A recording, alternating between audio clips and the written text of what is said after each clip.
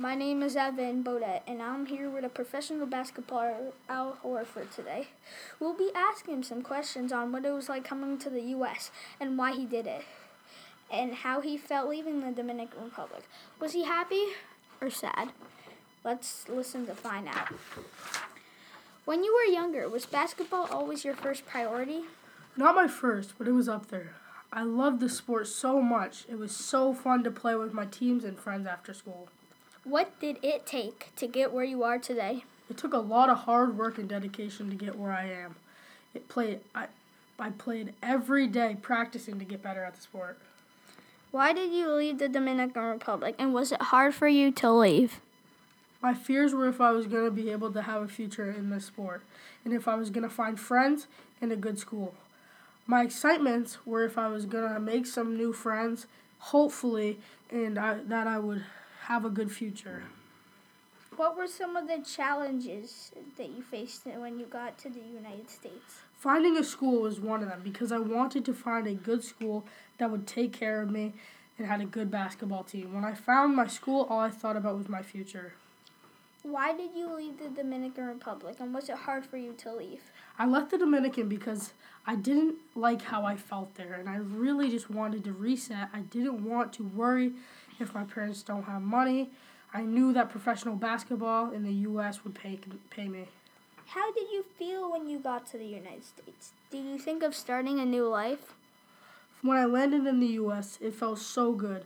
I was so happy that I was finally here, and I was ready for a new life where I can make money and impress my parents and friends and show them that I can actually do something with my life and my future. Now we'll be going to a commercial break.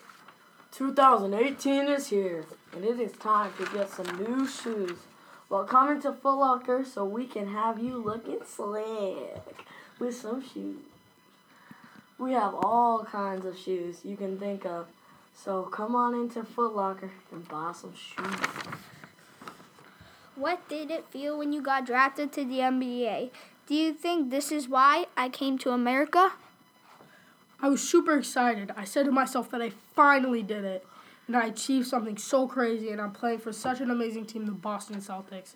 My teammates treat me so good. I'm very happy that I have such great friends on my team. Was your family rich or poor? What class were they in? Did it affect your childhood? My parents were not as fortunate as some other people. They didn't have that much money, so they struggled, but that's one of the reasons I pushed myself to get better at the sport I play. What were some push and pull factors? My main push was that my family was poor. They didn't have that great of jobs, so they didn't really make that much money. So that one of the reasons I came to the U.S. to make money. My main pull was that I wanted to have a future. My parents always told me since I was a kid that they wanted me to have a good future, so I moved to the U.S. to achieve my goals. Hope you guys had a fun time listening to this podcast, and I hope you learned a lot while listening to this on how Al Horford left the Dominican to the U.S. and found out some struggles he had when on his way to the U.S. We hope you guys will join us next week when we'll have Kyrie Irving on the show. Sayonara, folks.